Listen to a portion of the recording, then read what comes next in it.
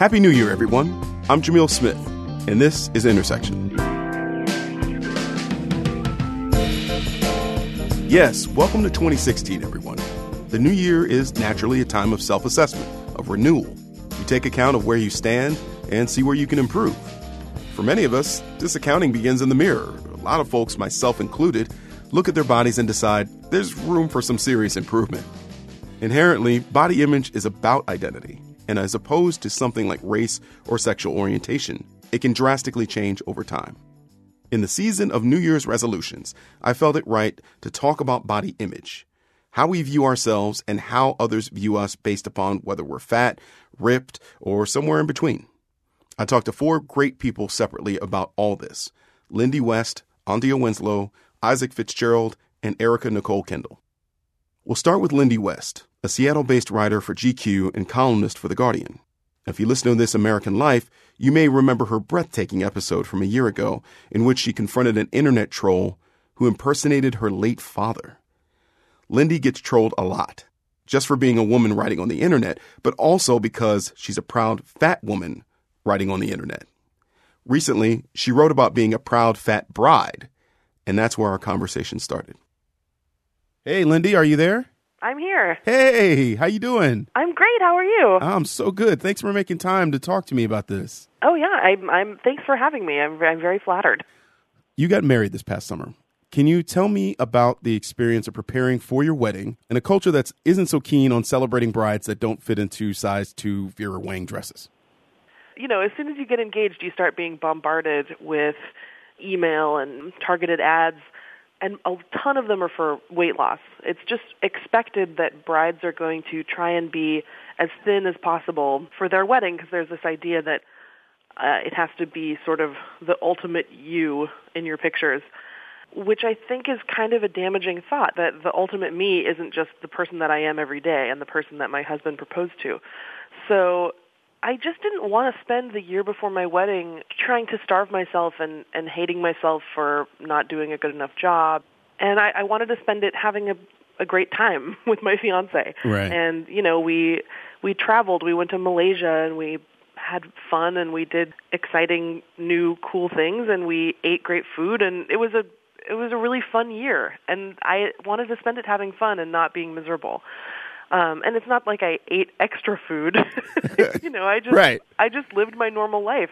You know, it took me a long time to get to the point where I am now, where I can feel comfortable in my body and exercise because it makes me feel good and makes me feel healthy, and eat food that nourishes me and not obsess over numbers and measurements. So I didn't want to just throw all that in the trash for what's supposed to be a day about unconditional love. You know, I had a dress made that fits my body because there's this idea that we're all thin people trapped in various fat suits, I guess. And if you're not ashamed of your body, then why try to change it for your wedding? I don't know. I love my wedding photos. I think I look beautiful. I had an amazing year, and I had an amazing wedding, and it was really fun.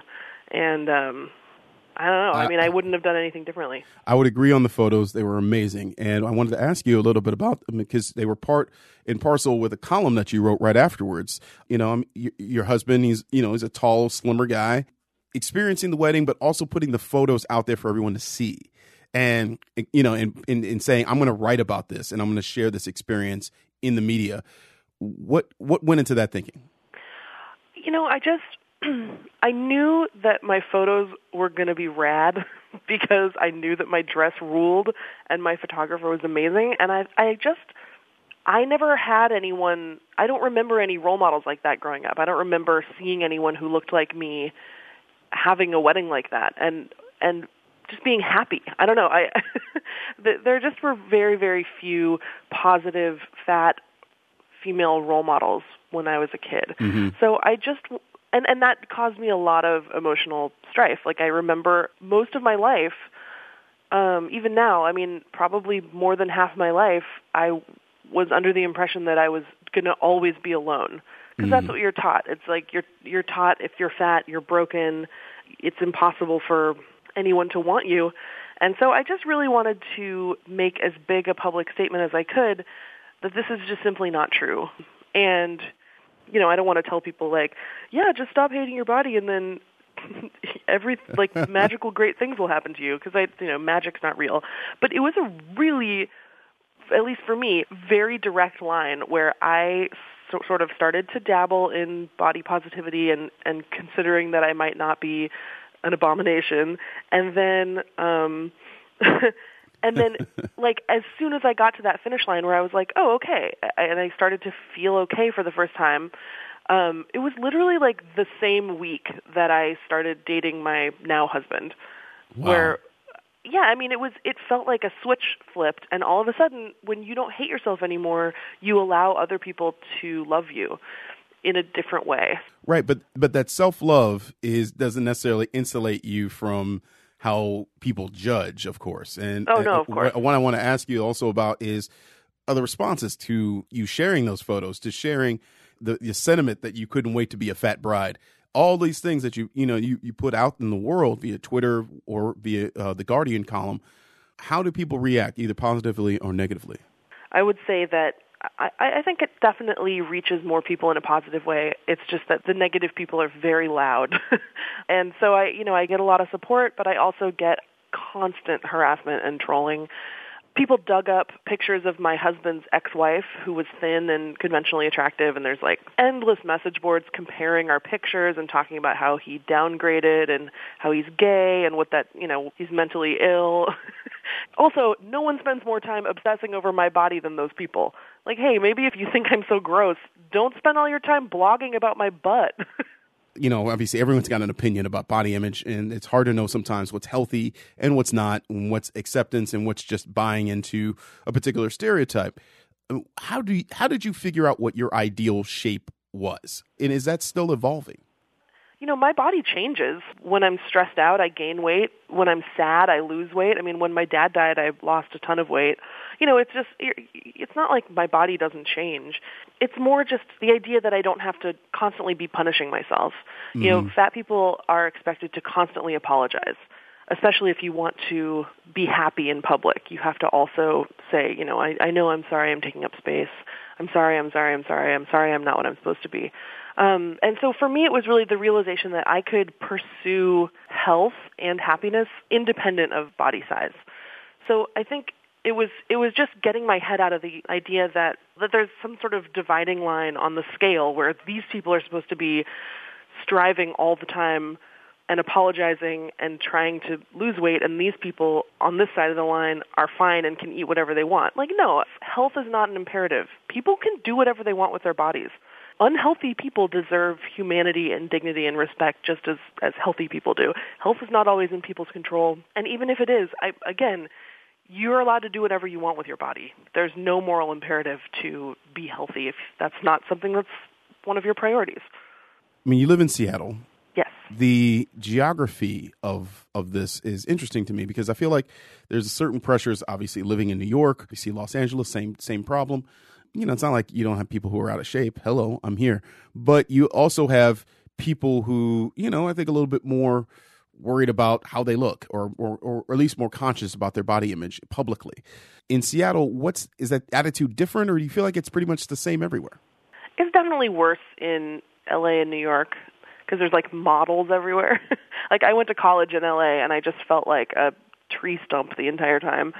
But Seattle has a different culture, which is that everyone here is constantly like rock climbing. Like there's this sort of like outdoorsy health culture in Seattle. And that can be as judgmental as the entertainment industry in a way, I think. Seattle's very into like clean living and, biking down a mountain or whatever.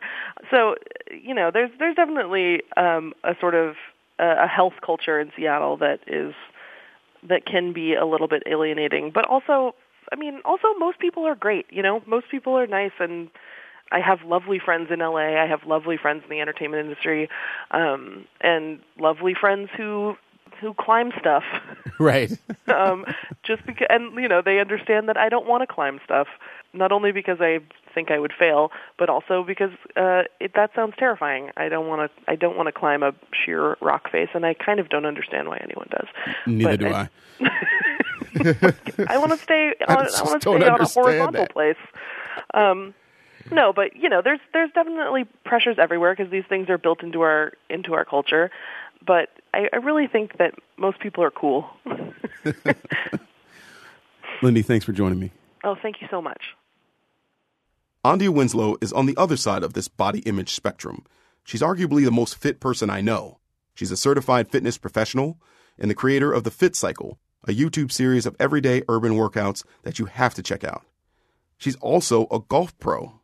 Now, being black is a key part of Andea's fitness story. I'll let her tell you. I think we should step back and talk about the beauty of brown people. By all means. We do that on this show from time to time. The beauty of Carry on. Folks who are resourceful, folks who celebrate culture, music, art as a way of expression, as a way of survival. I lived in East Harlem. That place is alive. But I saw that, just as in Arizona, in this population I live near, the high rates of diabetes, hypertension, heart disease, stroke. And I'm wondering, why is that? Why are we not celebrating self-care the way we celebrate music and food and culture? So we decided to celebrate those things and present to people in the community ways that they can exercise self-love and self-care in a way that wasn't a white paper, like, 72% of the... We wanted to give to people what they were giving to us. We wanted to share the love of culture and music in a way that would help talk about issues that are mundane or sterile, So let's talk about exercising on the way to work instead of saying, you need to have 20 minutes of exercise or vigorous activity throughout the week. Right. Let's talk about it like pow, bang, bang, like, action, movement, vigorous action, creation of spaces, deconstruction of spaces, running, jumping, color, pow. And by doing that, people will get people's attention. And we did. People are like, what are you doing? You crazy woman? Loca, what are you doing? Well, I'm moving. And you can too. And actually, you're worth it. You're worthy. You deserve it. You should. Your kids should. And set an example. And so that's how we kind of got into the Fit Cycle. And that's why New York celebrated, because it represents New York. It represents activity and livelihood and self-care and beauty and all these things that people are trying to reclaim in conversations about race and body politics and image and all those things. So the video that I loved the most was the video of you going to the laundromat. And when you talk about just doing squats with the laundry on your way there, doing push-ups, in between the washers. I mean, what response have you gotten from people who say, maybe, this is my life. This represents my life. This looks like my life. But maybe you don't look like me, enough. I can't do what you do. Right. What kind of response maybe have you gotten to videos from people who are saying that? That's a good question. I think a lot of what we do and have done in the videos is stunt-based work just to get people's attention. Back in the day, folks would say, keep my name out your mouth. Yeah. Now it's like, keep my name in your mouth. Ooh. Let's talk about it.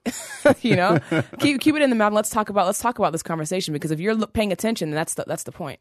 If you're questioning the fact that this move is too advanced or it's not relevant to you, then at least you're listening. We're talking about self-care and physical activity and heart disease rates being the highest for women. The number one killer of women is heart disease. And in communities of color, we die more than violence, more than gun violence, more than diabetes, more than cancer. We die more from heart disease and related issues than any other thing. And that's preventable and oftentimes reversible, but no one's talking about that. Right. And why is that?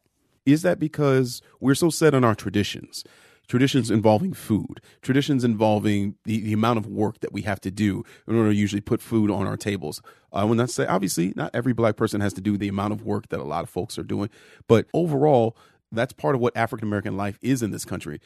Is that an impediment for people to say, I just don't have the time to exercise. I have kids, I have a job or jobs, I have school at night or school all during the day. I do not have the time. This can't be a priority for me.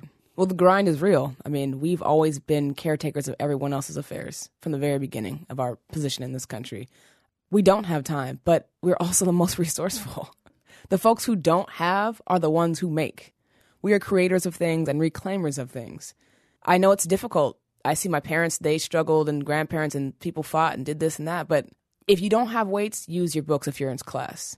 Get up from the table and, do some squats, or take your phone call and pace, or take the stairs. You've heard a lot of these things and they sound trite, but it's true. You just have to make the time, because you make the time for everything else. You make the time to make. That's what we do. We create. We're creators of things, of spaces. We're reclaimers. So we need to reclaim what it means to be healthy, take a loved one to the doctor day. These are things that are going to help us survive the struggle that is very real and is becoming increasingly more real. We glorify everything else. Let's glorify ourselves, Indeed. Just take me a little bit down sort of your history with fitness. I mean, how it became a priority in your life, what kind of maybe body type that you've always kind of been dealing with.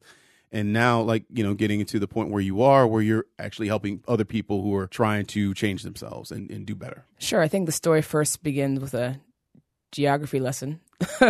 I live in Brooklyn now, but I'm from Seattle, Washington. And if you've ever been to Seattle, it's a very beautiful place. It's majestic in nature. And so I grew up hiking and biking and swimming and kayaking and jumping off of things into other things. And so I was very active. My parents really helped me grow a love for the outdoors and activity. Mm-hmm. I chose golf because I think it changed every day, and I loved the fact that I could never master it.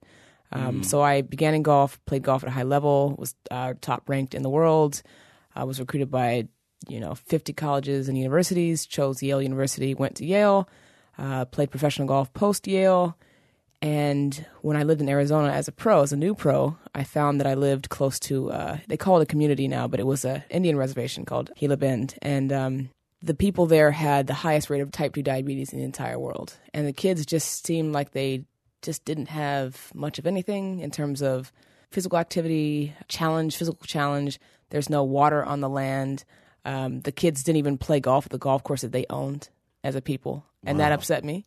And I would film these little interstitial moments in my backyard in Arizona of how to work out with non-traditional equipment in non-traditional spaces and without time, because I thought, hey, I can show these kids on the res that they don't need much to be active. Here's how we can combat that, even though you may not have capital or resource or access to get to the gym. Here's how you can do it. Mashable picked those videos up, and some of them went viral. And then from there, when I moved to New York City, I made them a more formal effort with my best friend Monique Walton, and we created movies. Being unapologetically Black in a super white space. I mean, I'm used to my context at Penn when I was in college just as a student, but you did that as an athlete. How did that differ maybe from your experience as a student at Yale, being in the white spaces that you were in as a golfer? I was raised in Seattle, Washington, which is pretty white. I played golf, which is pretty white. I went to prep school, which is pretty white. I went to Yale, which is pretty white. Very white. Played golf at Yale, which is all white. And it was Until you showed up. And it was not all right. Let's just put it that way. It wasn't. I wasn't on the football team, nor was I on the basketball team, so I was the first and only. At first, there were others thereafter, which is great. But my existence on that campus in that role was questioned by the very coach that was supposed to be supporting my efforts, and the athletic department did not support me. The coach that recruited me was not the coach that was there when I was there, so she moved on to play full-time on the LPGA Tour. And the coach that was there had some issues that were not addressed as they should have been by an administration that's supposed to support students. Gotcha. So that informed a lot of my experience at Yale as a student athlete. But I don't think it was just golf. I think it's just the institution. And you can see what's happening now on these campuses across the country. You've got Missouri, you've got Yale, you've got Harvard, you've got University of Chicago. I mean, everywhere. People are saying they've had enough, and they're able to mobilize because of social media. Andy, I really appreciate you joining me. Thanks for having me. I've seen Isaac Fitzgerald in his underwear, as have a lot of people. Now, he's not an exhibitionist or anything. In August, he participated in a post on BuzzFeed that showed male staffers recreating Calvin Klein men's underwear ads and confronting their fears and body issues. It's brave. I know I would have opted out. Isaac is BuzzFeed's books editor. Our conversation started naturally with the underwear ads. All right, so first thing, let me start off with why I chose Justin Bieber, which was they sent out a bunch of photos for us to choose from, all these different Calvin Klein model shoots, and immediately I noticed that Justin Bieber was kind of covering his belly a little bit with his arm, and like that was what I was like, oh, okay, I can do this maybe by hiding a little bit, and also he had tattoos, so I went for that.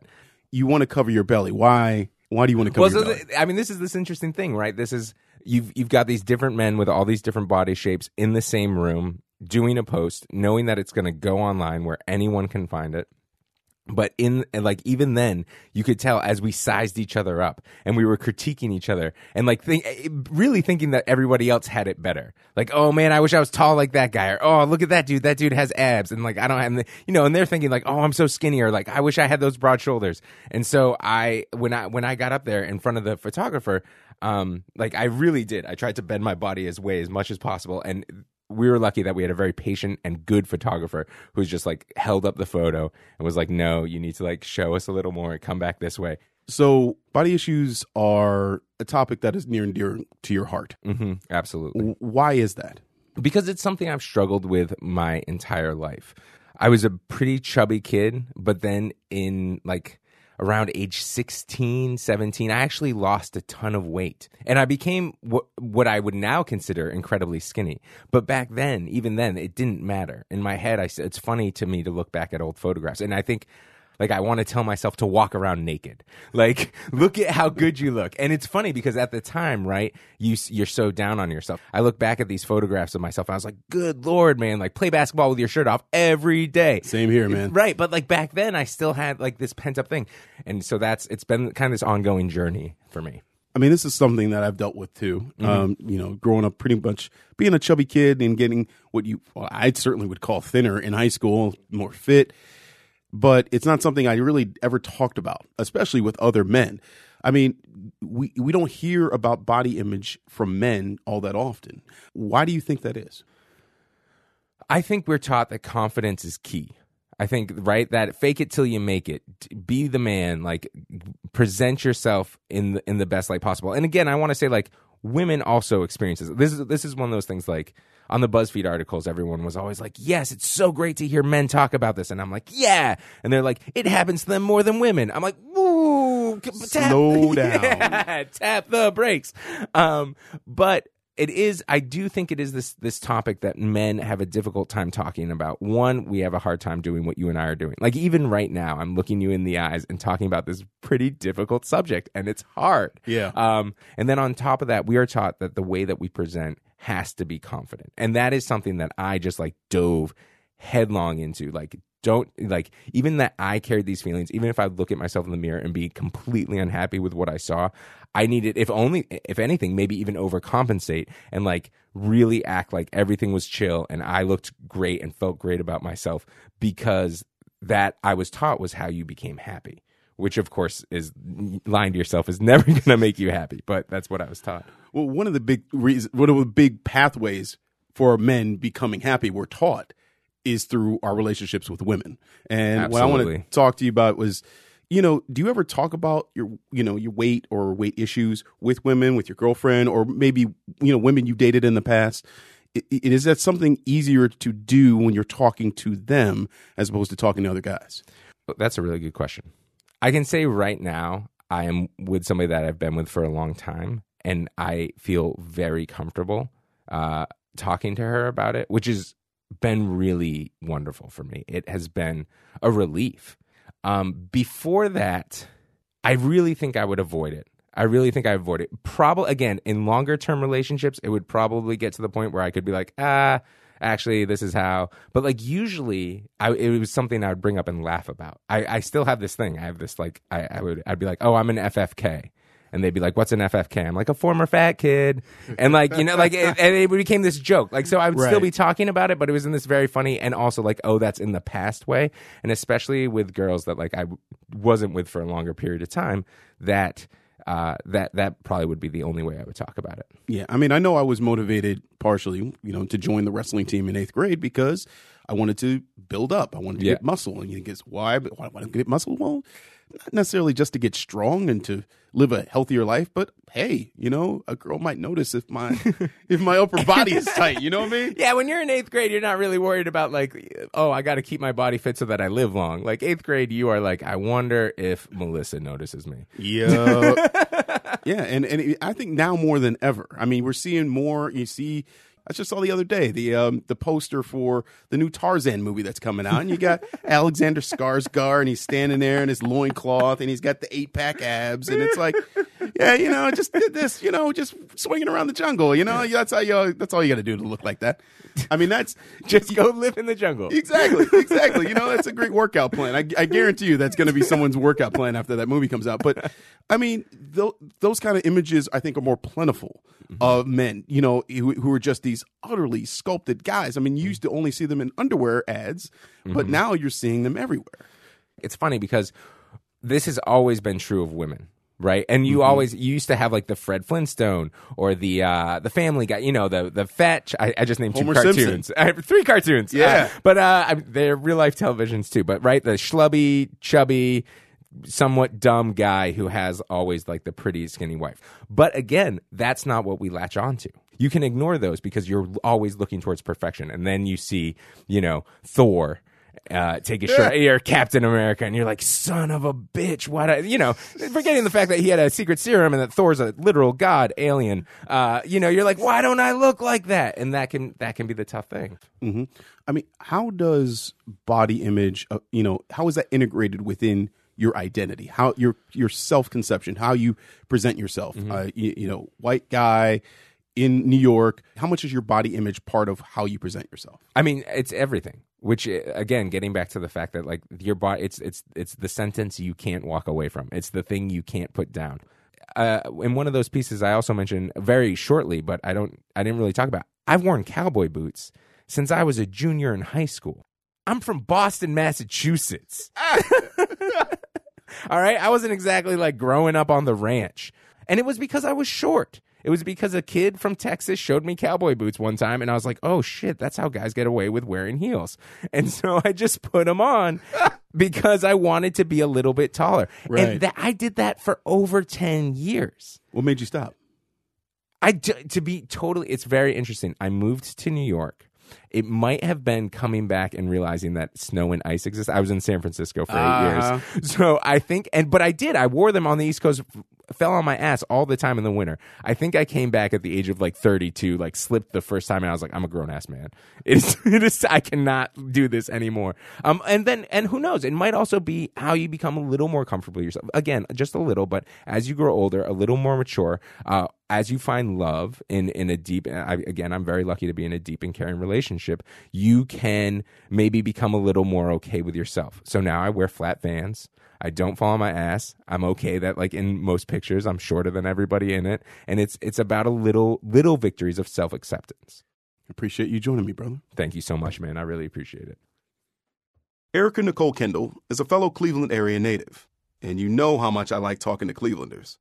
She's a personal trainer and the founder and writer of the popular blog, The Black Girl's Guide to Weight Loss. And she writes from experience. Erica lost a tremendous amount of weight. I wanted to talk to her not just about her journey, but self-image at any size. My mother is the reason why I got started because, she did that motherly nagging thing, right? We're in the car and we're rolling and a gym opens up around the corner. And she's like, this gym opened up, you should go. I said, okay, fine, I'll go. So, we pull into the gym and I go in and I'm just like, I just want a membership. And the guy was just, he did that sales thing that gym owners do. And it's just kind of like they want to goad you as much as they can into signing that contract. And so I just kind of let him because I kind of needed it in the moment. How heavy were you at the time, if I may ask? I was about 330 some odd pounds at that point. And, I let him and, a little while into it, I started crying just because I was like, this is the stuff that I need to hear. So I decided to join the gym and this was all well and good, except, 6 months later, I had only lost 30 pounds, which the average person would be like, that's great. But somebody that's that size, working out 7 days a week the way that I was, going at it 600, 700 calories in a session, should have lost more. The issue was I would leave the gym. And my post-workout meal was I would go to Taco Bell. And I would order my nachos and I wouldn't get I would get the chicken and I would get, the extra sour cream because I earned it. Right. And I did this virtually every night. And then I decided to change the way that I eat. And then weight kind of just started flying off. And I was like, oh, maybe if I add the working out to this, then maybe it'll make a difference. Right. And it did. And it stuck. And I found ways to work out that I enjoyed, but were also cheap. And every day, 45 minutes, it would be me and my daughter, and we would go for a walk around our apartment complex. And I remember like the kids in the neighborhood would get so used to seeing us that they would start following us. I like my kid. I don't like everybody's kid, right? You feel me? Yeah, So I started running because you can't keep up with me now. So if I put my daughter on my back and I take off running, these kids can't keep up with me. And that was what encouraged me to start running. Wow. Now, it's one thing to share your journey, but it's another thing, of course, to start a blog like you have and start helping, people get on their own journeys. Why did you start the blog, and why did you decide to focus on Black women in particular? I started the blog because my background is in research and in music history. And being that my daughter was so young at the time, I missed reading, I missed researching, and I missed writing. So my idea was that, I was also a freelance web developer at the time. So I was like, okay, I'm just gonna build this website. I'm gonna like play with it, and then I'll also use this as a space to keep notes of the things that I've learned. And I accidentally picked up an audience. I was talking about, like, I was on Twitter and I was talking about, I just kind of created this little thing for myself, and then it just picked up and it spread like wildfire. And before I knew it, there was so much support, predominantly from Black women, because our experiences with our bodies, to our bodies, and with the way that the world interacts with our bodies are similar. They're not the same, but they're similar. Mm-hmm. And I think we all feel a similar kind of stress and pressure. And I do have to say that a third of the site's visitors are global and not just, the continent of Africa. I'm talking like there's a surprisingly large French population. And I get at least 4 to 5 emails a week from a woman that start off with, well, I'm not Black, but. So, I mean, like, that's actually leads me into the next question, because, I mean, you've written about this idea that, quote, eating healthy is a white girl thing. Yeah. And I know for a lot of white women, at least my producer tells me, the idea of watching your figure is bred into them from such a young age. Yeah. And that can lead to some pretty unhealthy habits, such as anorexia, low self-confidence, bulimia. How do you find a balance between identifying as a Black woman, which comes with its own beauty standards, and eating healthy and dieting? So I'm going to come around to the answer to your question. Okay. So one of the very early on things that I did was I decided to learn how to cook. So when you look at, and because broke, I would go to bookstores and I would read the books in the bookstore. I would read the cookbooks and I would take like a little notebook and I would write down recipes because broke. And I would go to, and this was at this time I lived in Miami, and I would go to the grocery store. I'd take my daughter in her stroller, go to the grocery store. I would only buy the things that I could carry, which limited my ability to buy junk food and so on and so forth. And I would buy a week's worth of groceries, kind of load them up on the stroller, bring them home, and I would cook these recipes. And I found myself cooking a lot of Latin recipes, a lot of Mediterranean recipes, a lot of recipes from France, and I would cook a lot of Chinese.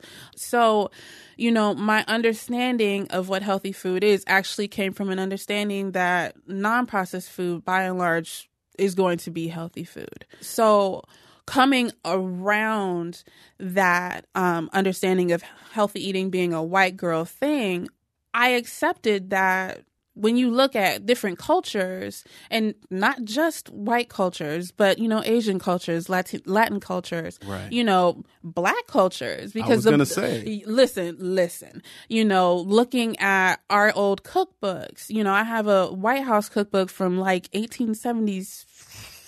I couldn't even tell you. And, right. These recipes are not heavy in they're high in fiber. They are high in protein. And there might be bread, but so what? This bread is this is bread that's made like by, probably a slave, but, but this is bread that's made by hand. But at least it's healthier. Yeah. Let's keep it 100. But, when we talk about when we talk about healthy food, we don't give enough credit to the fact that the recipes that we were cooking prior to the advent of processed food and food adulteration, this was healthy food. And I actually talk about this on the blog because it's like, okay, well, how did we come to the understanding that healthy eating is a quote unquote white girl thing? Everybody's understanding of healthy eating is about somebody else. And then they have a gross misunderstanding of what else is happening on the other side of that grass. Right. Like the grass is not green over there. We're all struggling. You're doing this interview with a baby on your lap. Yes, I am. This is a first on Intersection, I got to tell you. And I just want to, there's going to be a lot of people making New Year's Eve resolutions. Mm-hmm. A lot of them are going to be pregnant women who have just given birth and are looking to get back to their actual body, what they feel like is their actual body. What advice would you give, to people in general, but especially to pregnant Black women out here who are feeling like, this is it? I actually have this conversation with myself a lot because I feel I'm still getting accustomed to the reality that it's not just my life as it was prior to getting pregnant plus a baby. Like everything has changed. Right. When I go back to my yoga practice, I'm heavier now. So it's a little bit more rough on my knees. Running is not going to feel the same as it did before. I can no longer do, an 8:30 mile. I can't do that. I have to be much more gentle because I've got joints that I have to be mindful of. And also I'm pushing a jogging stroller now. I would say be gentle to yourself and be realistic about where you are. You are not you prior to 10 months ago. You're not the same person. It's not the same body. This is a body that has just birthed a child. This is a miraculous, incredible thing, and we don't allow ourselves to give ourselves credit for that. Indeed. Good to see you, homie. Oh my gosh, this has been such a pleasure. Thank you for having me. Indeed. Us, apparently. Yes. Since you put me on blast. Yes, us. Sorry about that. He's sleeping. Yeah.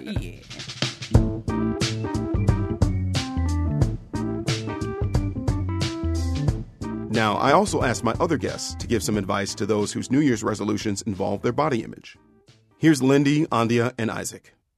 The first thing I would say is, in this age of data, use it to your advantage. Data collection, data recording, and data analysis, whether that be using your smart device or getting a little notebook, a workout tracker.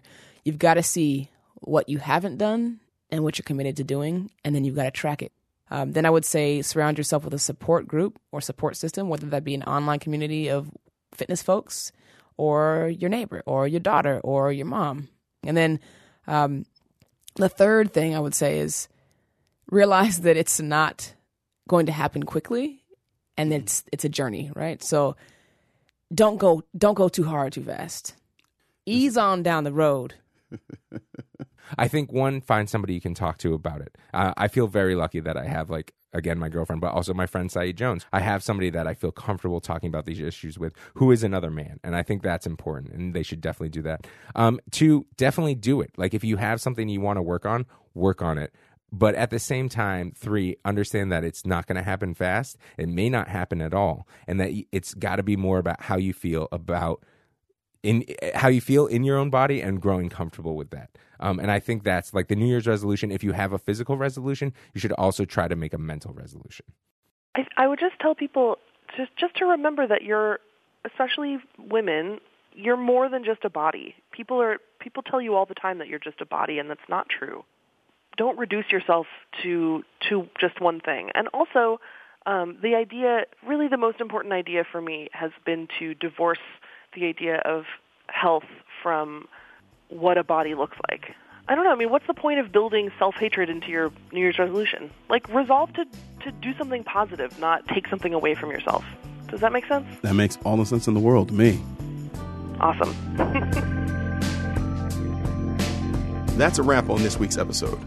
After such a personal show, we'd love to hear from you, our listeners. How do you feel about beauty, health, and your body? Let us know by emailing us at podcast@newrepublic.com. Find Intersection on Facebook at facebook.com/intersectionTNR and at IntersectionTNR on Twitter.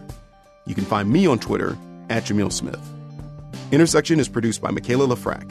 We record at Argo Studios in New York, supervised by Paul Ruest. Our music is by Julian Villard. We'll be back with you in 2 weeks. Thanks for listening.